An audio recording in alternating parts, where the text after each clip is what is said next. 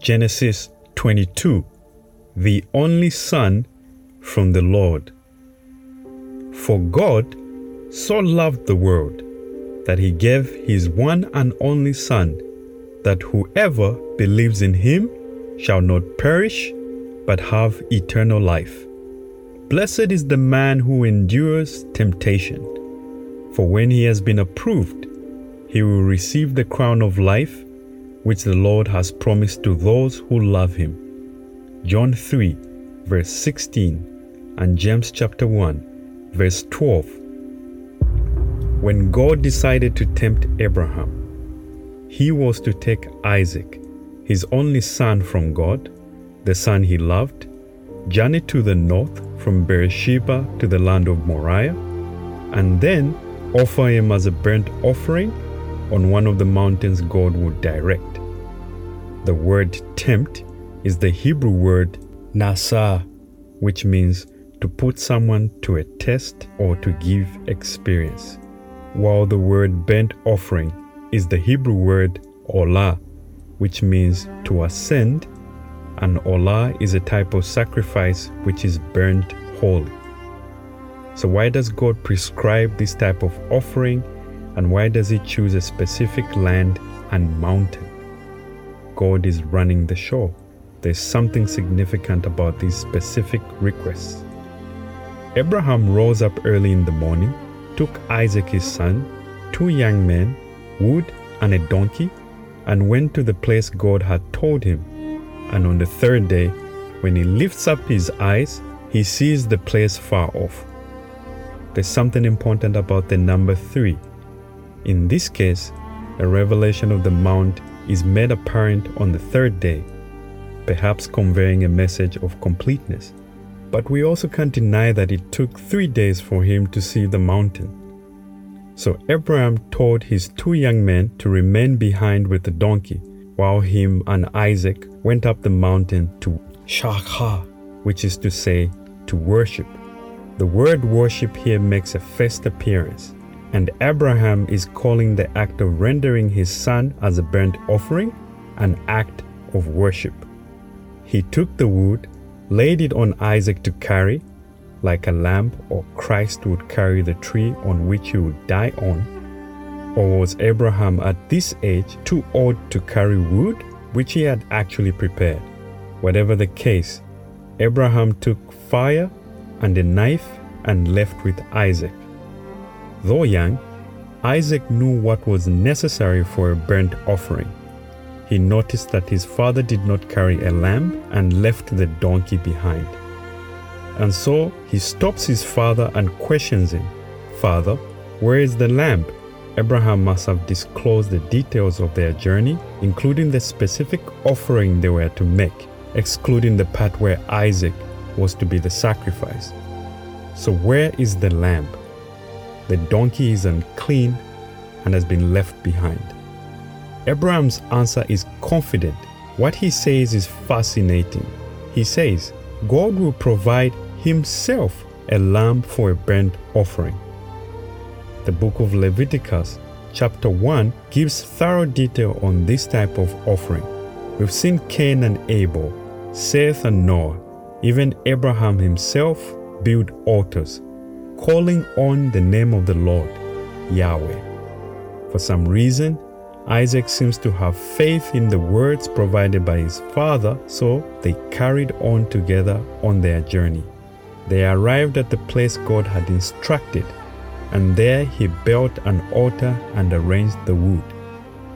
But when he tied Isaac and placed him on top of the altar and the wood, reached out and took the knife to kill him, the angel or messenger of the Lord called to him out of heaven, saying, "Abraham, Abraham, do not lay your hand on the boy or do anything to him. Now I know that you fear God, because you have not withheld your son from me." Isaac was given by God to Sarah, who was barren and old.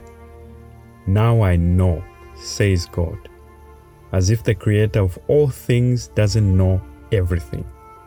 It's not that God doesn't know or can't really see. Abraham passed the test.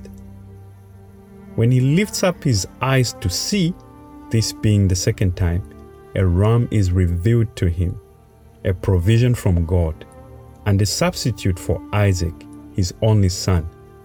God knows and has confirmed his words from Genesis 18, verses 17 through to 19. So Abraham called the name of that place Yahweh Jireh, which means the Lord will see, like it is known today. On the mountain of the Lord it shall be seen.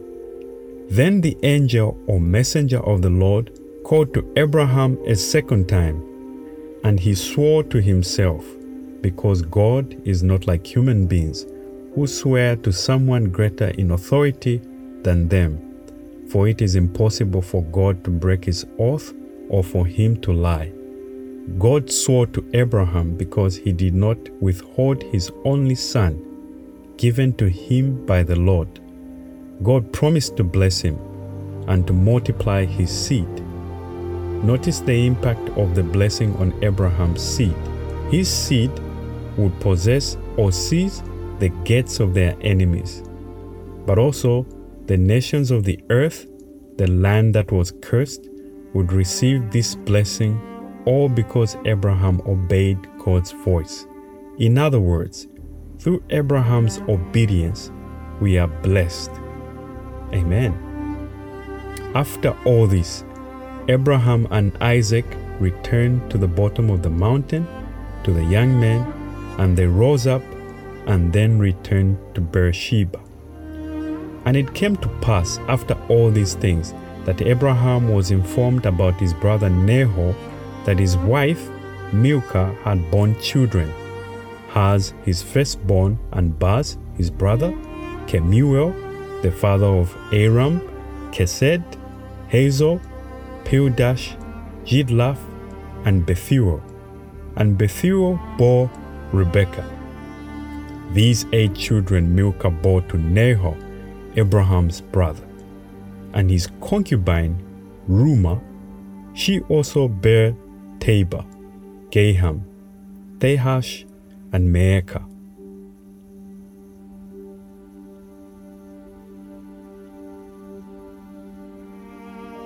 Shall we pray? Yahweh Jireh, the Lord who sees, thank you for the provision of your holy day, the Sabbath, a time when we can meditate on your word, offering sweet sacrifices of worship to your holy mountain in heaven. In a similar way to Abraham, be our guide in time of temptation, that we may hear and be obedient to the direction of your voice, and like Jesus, that we may be led by your Spirit during trials to rebuke the temptation of the devil using Scripture. For you have promised a blessing for those who endure temptation, and a crown of life for those who love you. Help us, Lord, in all of our weaknesses and imperfections. Deliver us from evil, that we may find eternal provision and salvation in your only begotten Son. May our request be a soothing aroma, a sweet sacrifice acceptable before your throne. Through Jesus we humbly pray. Amen.